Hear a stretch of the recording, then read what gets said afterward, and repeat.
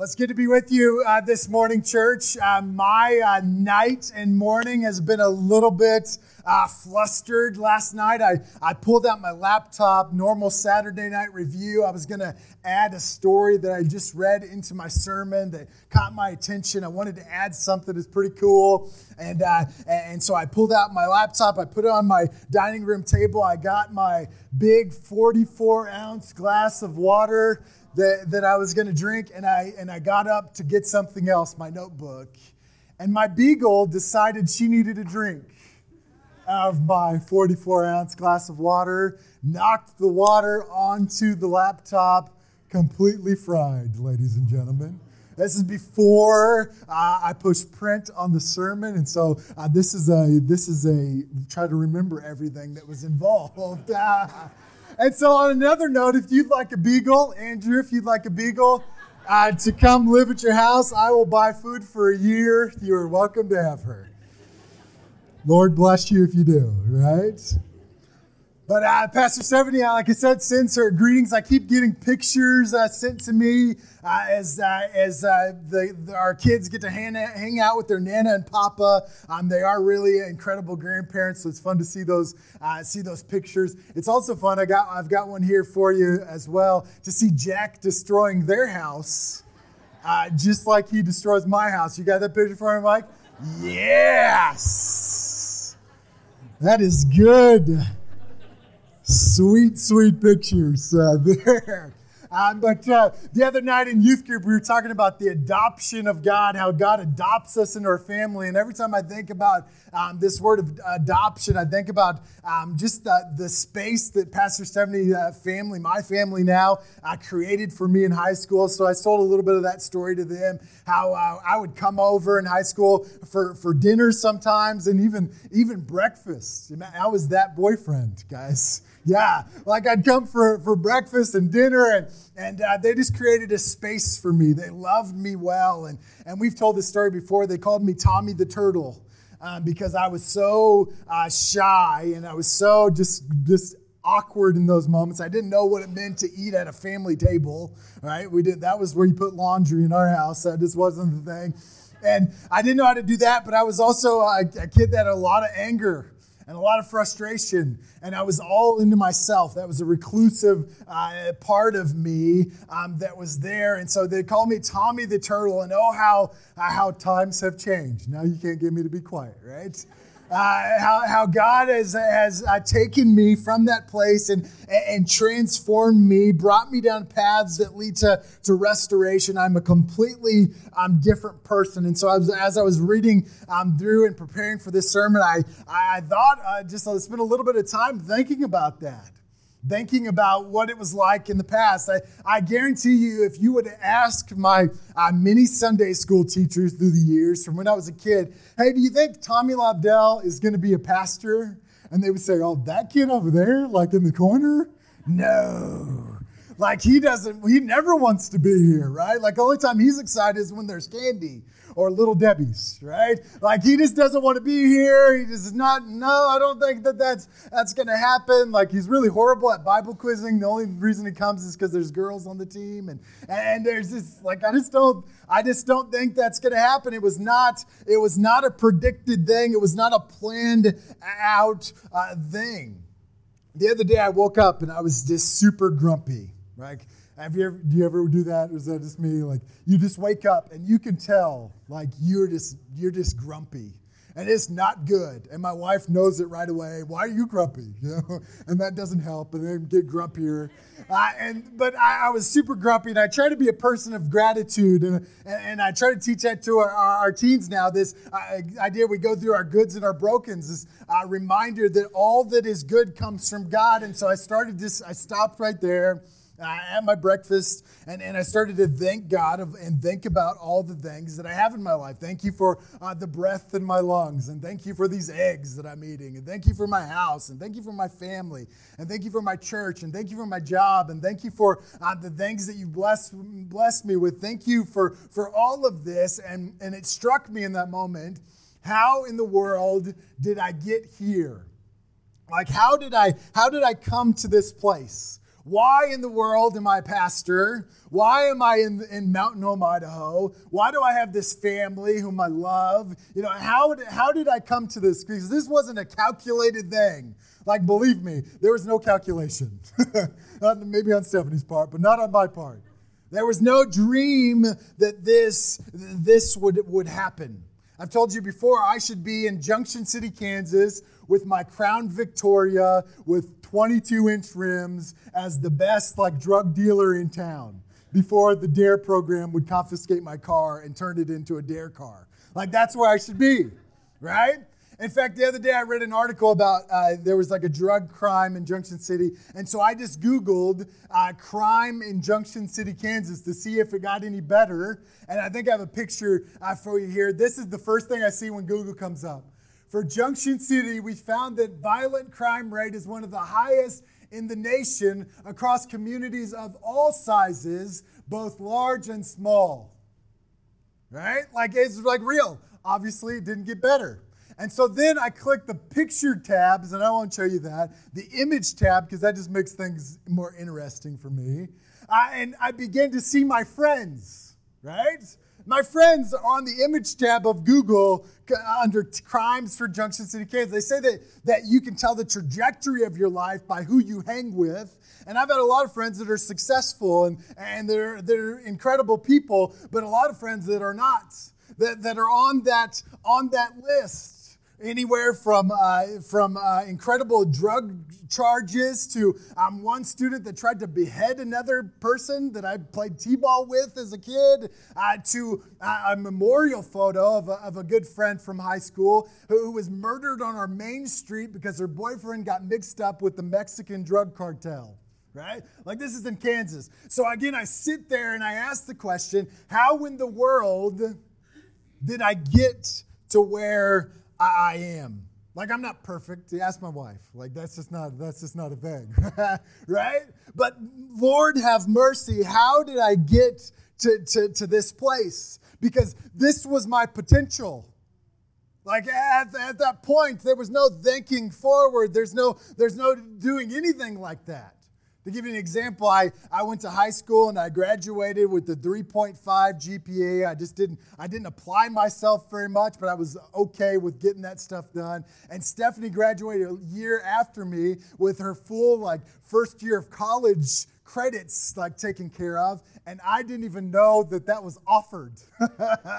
Right? There's just not on my radar. I just didn't care. I didn't know what I was doing or where I was going. I just didn't have that. It wasn't a way that my family thought. It was simply by the grace of God. And so I tell you all that just to be able to say this. You have no idea, young or old, you have no idea of the ways that God might want to use you here on this earth. You have no idea, it's not even imaginable, the ways in which God might use you to accomplish something here on earth. I don't care if you're 10 or you're 5 or if you're 55 or if you're 75, God can do incredible things that we could never even imagine on our own. We have no idea what God might accomplish in us and through us in this world. So as we have that in the back of our minds, if you have your Bibles with you today, turn to Genesis chapter 25 as we continue the story, or the series called The Story that Pastor Stephanie's been leading us on, and we'll talk about again. But Genesis chapter 25, starting in verse 19, as we listen to the story of Jacob and Esau this morning. Genesis 25, starting in verse 19. Church, hear the word of the Lord this morning. It says this. This is the account of the family line of Abraham's son Isaac.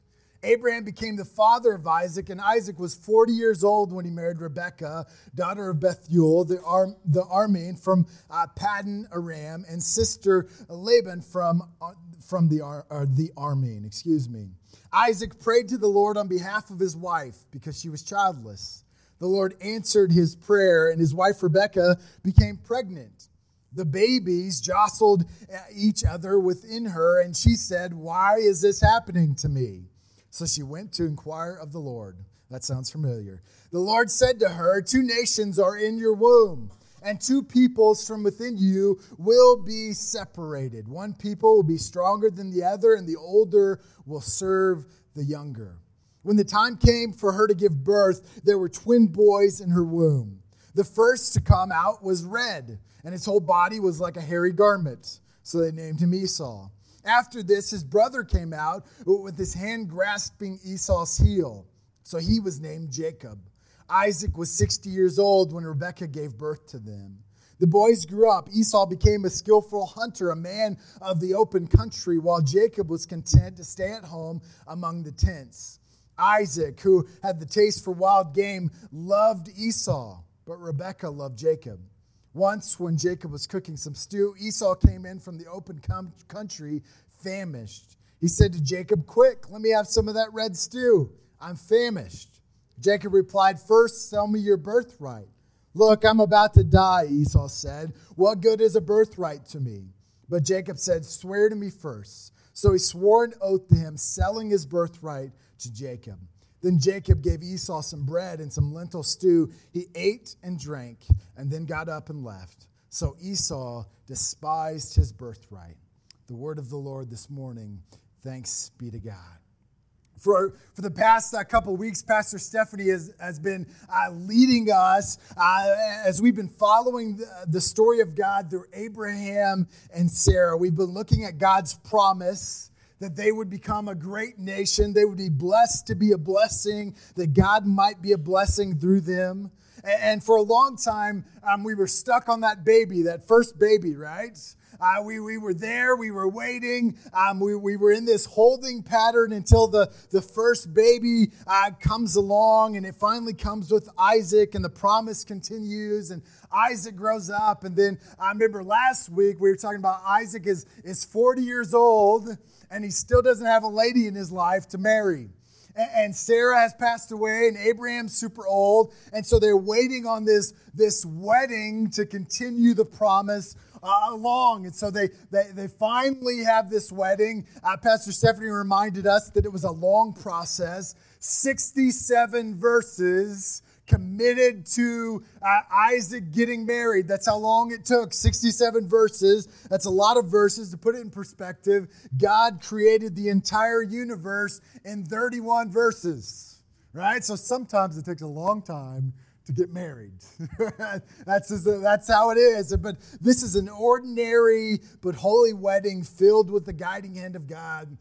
Stephanie talks about the Hesed. I can't tell you the way she does with the German kind of, right? The Hesed love of God, the never stopping, never giving up, unbreaking, always and forever love, how God pours that out on Abraham and his family. And here we are as God's promise continues through Abraham's son Isaac and Rebekah. They've just got married, and now they've just found out that they're going to have twins, and they have these babies, Esau and Jacob. Isaac prays for Rebekah to have a baby. The Lord answers their prayer and blesses them with twins. My worst nightmare when we were going to have babies. I've got twins in my family. My cousins are twins. The herd it runs in the family. Absolutely terrified. I couldn't deal with one hardly. Can't imagine dealing with two. But the babies are wrestling in their mother's womb so much that she cries out to the Lord, "Why is this happening to me?" And all the ladies who have had babies say amen, right? One translation says, if this is the way that it's going to be, why go on living, Lord? Right? Pretty intense things I've heard in my own home before as well. But Rebekah learns that she doesn't just have two babies. She has two nations that have taken up residence in her body, in her womb. And the two nations will grow up to be significant nations consumed in turmoil and conflict with each other. Esau comes out. I remember as a student thinking like this was the craziest story ever. He comes out all red and hairy, and that's awesome, right? And so they name him Esau, which means that he's a hairy guy. And then Jacob comes out, and the interesting part of that is Jacob is grabbing the heel of his brother as if to try to pull him back so that he can be the first to take the plunge. And so we've got this weird dynamic that happens at their very birth, the onset. We see that there's some turmoil there. Both boys grow up, and Esau becomes like the outdoorsman, the woodsy man, the skillful hunter, and Jacob grows up and becomes the guy that stays inside and doesn't like to sweat and is just there, right? He does other things. They're both gifted. They're just gifted in different ways. And then we see that there's some dysfunction in this family, which is good because I've yet to meet a family that doesn't have some kind of dysfunction, right? There's some kind of dysfunction in all of our families when we really sit down and look at it, but their dysfunction comes with their parents right off the bat, and they have this love for each of their children. This is Isaac, who had a taste for wild game, loves Esau. He loves the barbecue that his son provides for him, while Rebekah loves Jacob. Like this weird like love thing that's going on. They love the one, and then the other loves the other one more, and it's just kind of a weird thing. But you can imagine the dynamic of jealousy. Now, I'm an only child, the way that it probably should be, right? It's beautiful. And so I don't know this dynamic. Pastor Stephanie should probably be preaching this dynamic. I have no clue about the jealousy thing.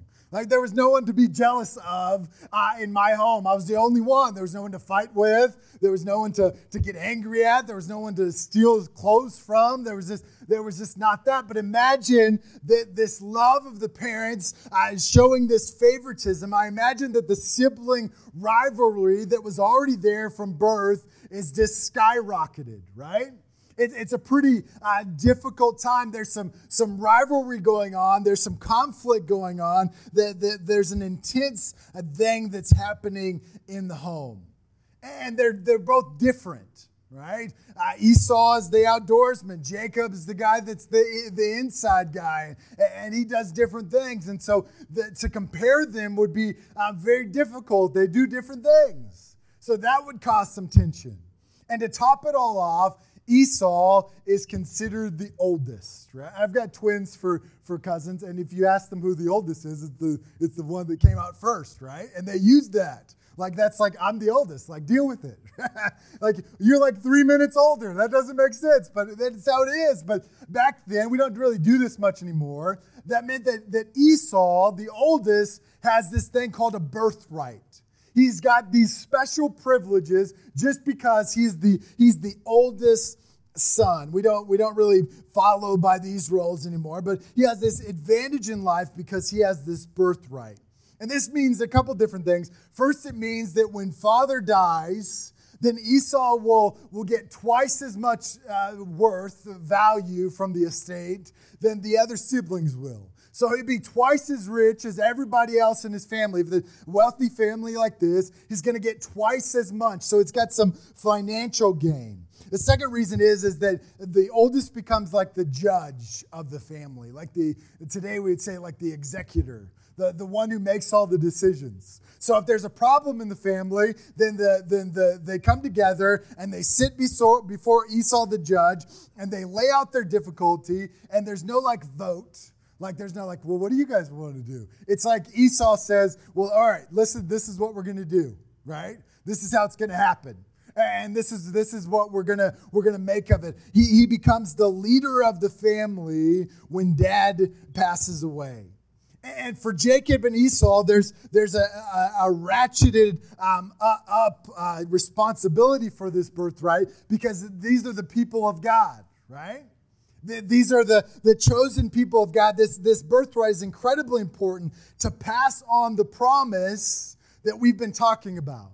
The promise that God will make Abraham's family into this people that are blessed to be a blessing. So this is a big deal.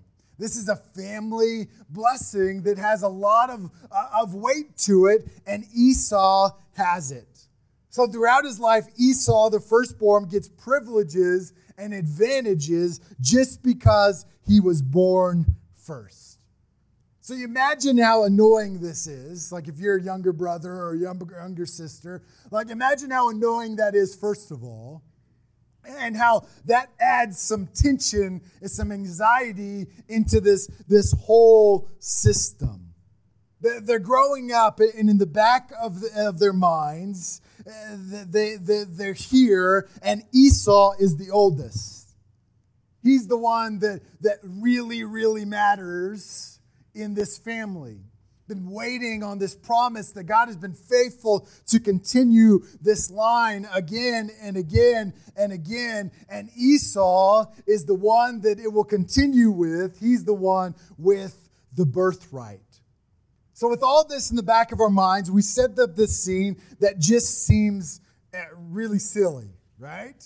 Like this is a really kind of silly thing. Esau's out hunting. He comes in, and it says that he's hungry. Not like hungry, like I could use a pecan salad now with the Diet Coke, right? No, like I'm hungry, right? Esau comes in, he's coming back from the field, he's super hungry, and he walks into a house that smells pretty amazing, and he says, I'm going to die if I don't get some stew. Feed me now. He's hungry. Now, one of the ways that I've heard this power dynamic explained, I think, is pretty funny because I'm the only child and I don't understand. But I watch this in my own kids. This idea that the older sibling never asks the younger sibling for anything, right? Is that how it's working? Have you seen that? Like, I see that all the time. JoJo will never ask Jack for anything. If she wants something that Jack has, she just takes it, right? We're working on that, right? But she never asks. She never needs anything from Jack. JoJo never needs anything from Jack, but Jack always needs something from his older sister, right? He always needs to be doing what she's doing. He always needs that toy that she's playing with quietly in the corner. You always need, like, the younger sibling always needs something from the older sibling, and the older sibling never needs something from the younger sibling. Is that kind of correct, you that have siblings? Yeah. And so here Esau comes in, the older sibling, the Mr. Birthright himself, and he walks in, and what does he need? He needs something from the younger brother. Give me some of that stew, he says. I'm going to die. The younger brother is needed. The younger brother now holds the power in this situation. And I can imagine right away the alarms going off in Jacob's head. He now holds the power in the situation. And Jacob remembers all those times that Esau got those special privileges just because he was the older one, right? All the times, and we got the dynamic of parents, all the times that Esau brought his big moose, or whatever they shot back then, his big animal, home, and Dad says, oh, this is amazing, we're going to have a big barbecue, invite the village. Like all those times where he was overshadowed come to mind, and Jacob now holds the power of the situation. My older brother wants something from me. Right? Mr. Birthright himself needs something from me. I need stew now, Esau demands. And so Jacob replies, first, sell me your birthright. Look, I'm about to die. What good is a birthright if I'm about to die? Give me some of that red stew. The stew must be amazing, right? Was Esau about to die? No. Probably not. I think the text would have made that clear if he was army crawling to the kitchen table, like saying that he really needed some food. I think we would hear a little bit more about that if he was really about to die. He's coming from the field, and the smell of the stew has overtaken him. It's like the lure of the stew. It's like a teenager that cries out, like, I'm going to die if I don't get the newest iPhone, right? I'm going to die if I don't get to go to that party with my friends. I'm going to die if I don't get to do this, right? It's that same thing. And I pick on the teenagers, but I do that too, right? Like, we just need that. We've got to have that. It's that important. I will die. But we know that if we don't get the teenager the new iPhone, they'll be fine. They'll live. It's proven, right? So if Esau doesn't get his red soup, he's going to be all right.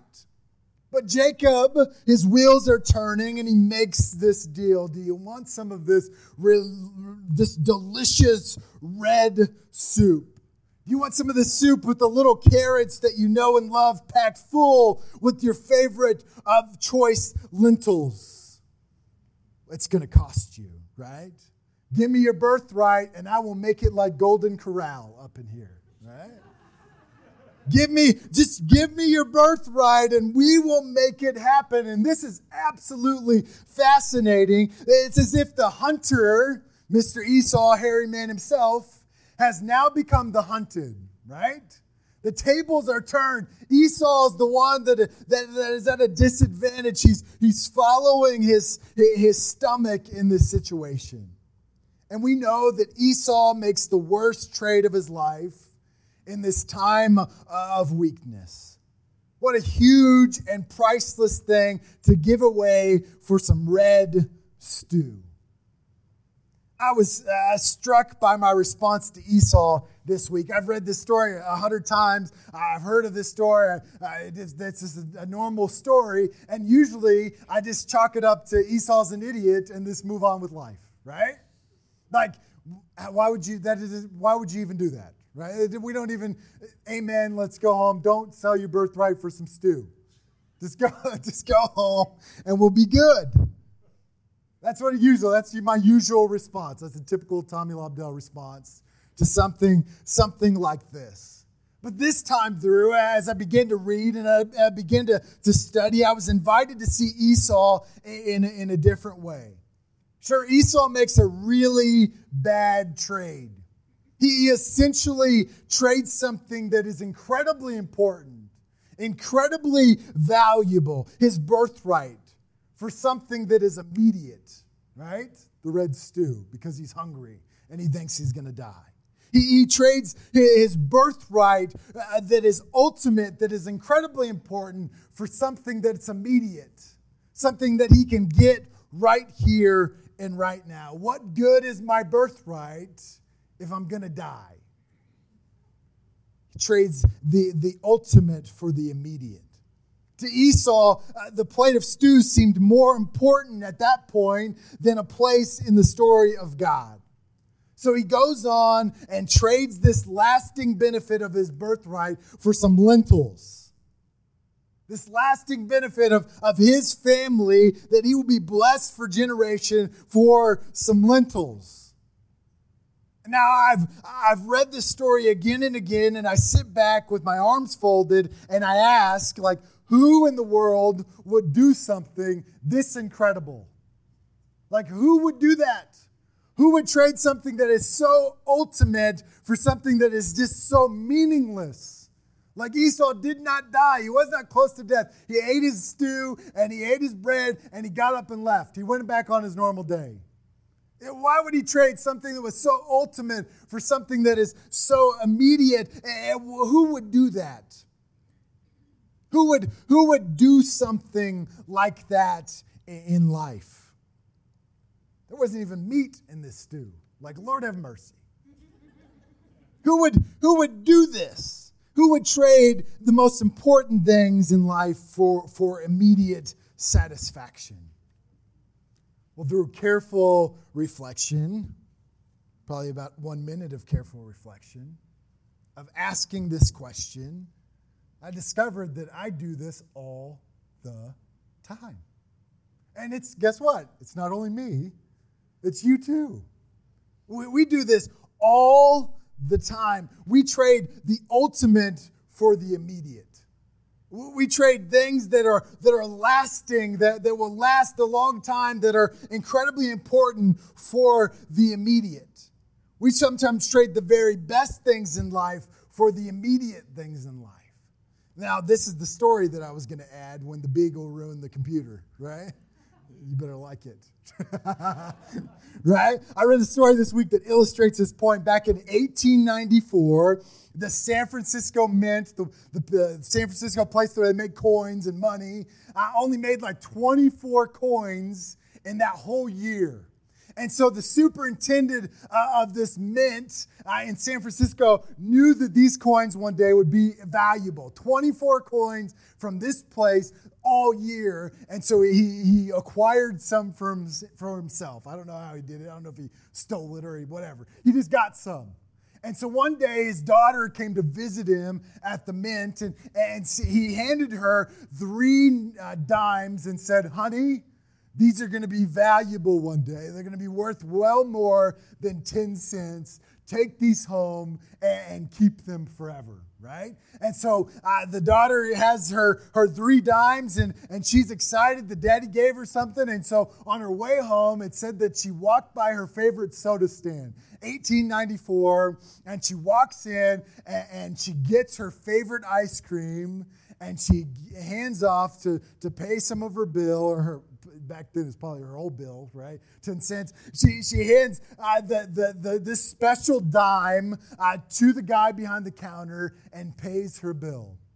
Well, later, almost a century later, I think 1981, something like that, that dime was found in circulation, went on the market, and was sold for $34,000, right? $34,000. Now it's believed there's only like 10 coins in the world that are from that year, from that mint. Some of the most valuable coins in all of coin collecting, if that's your deal, right? It's incredibly important. The point is that this little girl didn't know what she had, first of all, but she traded something that was ultimate, something that had incredible value, for something that was immediate. Right? She gave it up, this something that would invest in her family for generations. She gave it up for the immediate.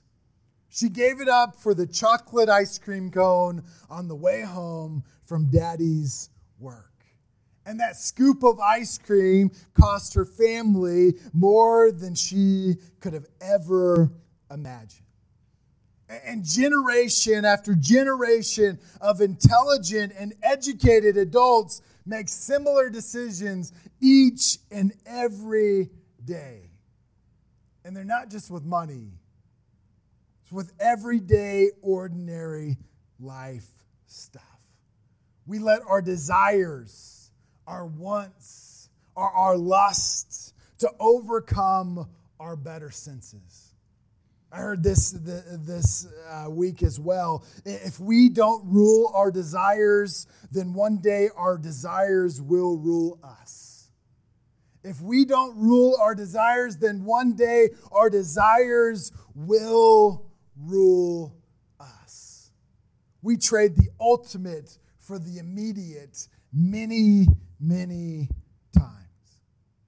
Continue with the story, and even the author of Hebrews even warns its readers not to be like Esau.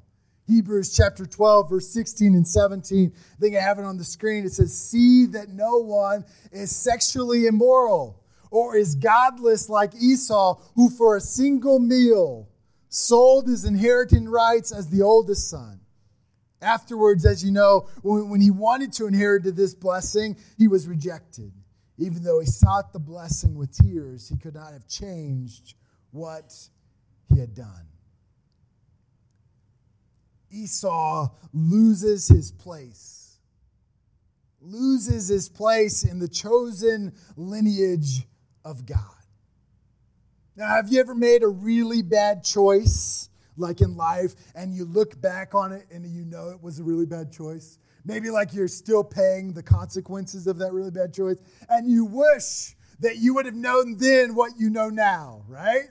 Like you wish like you could go back in time, like Back to the Future style. Is that just me, right? Like you just wish you could say, "Hey, Tom, like that's really stupid," right? Like you shouldn't do that. It's going to cost you way more than you put into it. It's going to cost you way more than you think. You should just like get up right now and just leave because that's just not a good thing for you. That's going to cause some heartache. That's going to cause some brokenness. That's going to cause some financial burden. That's going to cause some anxiety in your life. You really shouldn't do it. It's really not worth it. I've had those thoughts many times. Like, if I just knew that, then I wouldn't have done it. If I just knew that, it wouldn't happen. So imagine with me for a second that we got to go like Back to the Future style, back to Esau. And Esau bursts in the door and he's hungry and he wants some food. And he's there and he asks his brother for some food. And then his brother says, well, just give me your birthright. And Esau says the little thing where I don't need it. What good's a birthright if I'm going to die? And then there you show up, right? And Esau's like, whoa, what's up with the weird clothes, dude? Who are you? Who are you? And you get to stop and talk to Esau for just 1 minute. You say, Esau, just don't. Like, this is stupid. This is not worth it. Like, this is going to make you cry. Like, this is just bad. Like, you just don't even know. You should never, ever do this. Like, this is crazy. You're about to trade this thing that is incredibly important, this ultimate thing in your life for something that is immediate. Like, this is red soup. Like, it doesn't even have meat. Like, you really shouldn't make this decision, right? And you try to convince him that way, and he just doesn't listen. He says, oh, no, I'm just really hungry. I'm going to die if you don't have that. And then you take out your Bible, and you show him and say, Esau, look, like if you just stay where you are, if you just keep your birthright, God the Creator, like the God that has created all of this, like the God of the universe will introduce himself as the God of Abraham and of Isaac and of Esau. Like that's how God will introduce himself. It won't be Abraham, Isaac, and Jacob. It'll be Abraham, Isaac, and Esau. If you just don't do this, like if you just keep your birthright, like God, the God of the universe, is going to just like blah. Like this will blow your mind. God's going to introduce himself with your name because you were his people. God's going to introduce himself to all people like this. And then when you go into to the genealogy of Jesus, it's going to say Abraham, the father of Isaac, and Isaac, the father of Esau. Not just the father of Jacob. Like you're in this. Like this is not a good decision, Esau. Like this is a really, really big deal. Just don't do it. We see that Esau makes the choice. He trades the ultimate for the immediate. He trades the thing that is lasting, the thing that God uses in incredible ways in our world to something that just fills his belly at the time. He trades future for immediate. He trades family blessing that will ripple down for generation after generation for immediate, and we see the effects. We see what happens. Many say that the descendants of Esau, the people of Edom, the red all over people, right? They turn out to be enemies of God's people. Some even say that these people, Herod the Great, the one that has all the babies killed so he can take care of that baby Jesus, that he is even traced back to Esau's people. That rather than being the one that God introduces himself with, he's gone a different way. All of this as a consequence of Esau giving up his most prized possession. Something great for a bowl of stew. So why do we talk about this morning? Like why have I sat with this all week? I've been reminded again and again that the ripples of a decision are felt for generations. The ripples of a decision are felt for generations. Many times we are distracted and we are told that our decisions affect only us. That what we do affects only us. That when we trade and we choose to trade the ultimate things for the immediate things, when we walk down paths that bring about brokenness, we can never know the full extent of that brokenness. It's not just about us. It's not just about me. But the good news for us today is that when God's people follow God down paths that lead to wholeness and restoration, we will never know the amount and the extent of God's grace. We will never fully know the grace of God that will bring in our families, in our world, because we said yes to Jesus and we said no to something else. Our decisions matter. That we said yes again and again and again to the Holy Spirit, even then when we had no clue what was going to happen. We took the next step in faith. We could have never planned it out, but we stepped forward trusting that God was present with us, that God's leading wouldn't lead us into something that was broken, but it would lead us to wholeness. I tell you today, I stand here today as a kid in the Church of the Nazarene because Doyle Rushing at Junction City Church of the Nazarene felt the call of God that he should ride around in a rickety old school bus in Junction City and pick up random kids off the street corner, which is super weird today, but that's what they did back then, right? And my mom, who was in an incredible broken family as a young girl, got on the bus alone with nobody else. Like she just got on the bus. Creepy. And she got on the bus. And from that point on, she got on the bus every Sunday. And then she got connected, and people of the church who didn't know her, or didn't know her background, or didn't even know where she lived for the longest of time, that they loved her. She walked away from the church for a long time. She did her own thing for a long time. She was a person that was plagued by brokenness and mental illness and had lots and lots of struggles. But when she had me and when marriage fell apart, where do you think she ran to? She ran to that same church so that she could bring her 2-year-old, who was very fat at the time, I've got pictures, and say, "You loved me. Can you love him?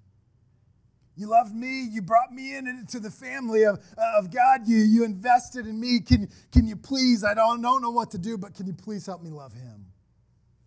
I'm here because of one man who said, "Yes, I'll drive the rickety school bus around." You'll never know the impact of God's grace when the people of God say yes to the leading of the Holy Spirit. You just never know. That's just one story. That bus was packed. We'll never know the extent of God's grace in those moments. Well, as our band comes up to help us respond, let us sit with the reality of this message this morning. Like our decisions matter. They can change the trajectory of our lives. So we as the people of God, young or old, may we be people who say yes to God's leading in our lives. May we be people that frame our outlook on life, not on the temporary things that fill our bellies, but on the eternal things, that God's plan. For like we said in the beginning, we have absolutely no idea of what God might use us to accomplish in this world. Dear Lord, we pray that you would help us to know and to understand your grace and your mercy in our lives. May you help us come to know this morning that our decisions really do matter. Our lives really do matter in this time and in this place, in the times and places to come. Lord, we come to you today, and as we just sung, we run to you as our good, good Father. Lord, help us to turn away from our sin and from the things that we trade the ultimate for that temporary pleasure. Lord, some of us right now, we are in that process. We are weighing what it means to trade something that is so big for something that's so immediate. Lord, help us. May by your grace and through the power of your Holy Spirit, may you steer us clear from paths that lead to brokenness. And if we do find ourselves in this place of brokenness, may you show us yourself. May you continue to draw us to yourself, to a place where we might find wholeness and restoration. We ask that you forgive us for the times in which we trade incredible things for stuff that we just want now and here. Lord, we are your people, and we say yes to you. Would you lead us and guide us? We are your people. We say yes to you. Would you work through us, even in times where we could not dream of the things that you wish to accomplish? May we simply say yes to the next step, to the next thing, to the next moment of love, or even to the next sacrifice where we give ourselves away so that others might know you. May we be extravagantly generous with our lives because you have blessed us so much. Lord, we love you, and we thank you for your love for us. In Jesus' name we pray. Amen. Well, amen. Let's stand and receive the benediction as we go today. Please extend your hands to receive the benediction. May you go from this place. May you go with a yes on your lips. May you go allowing God to unleash his grace and his plans in this world. Go in action and go in peace. You are dismissed.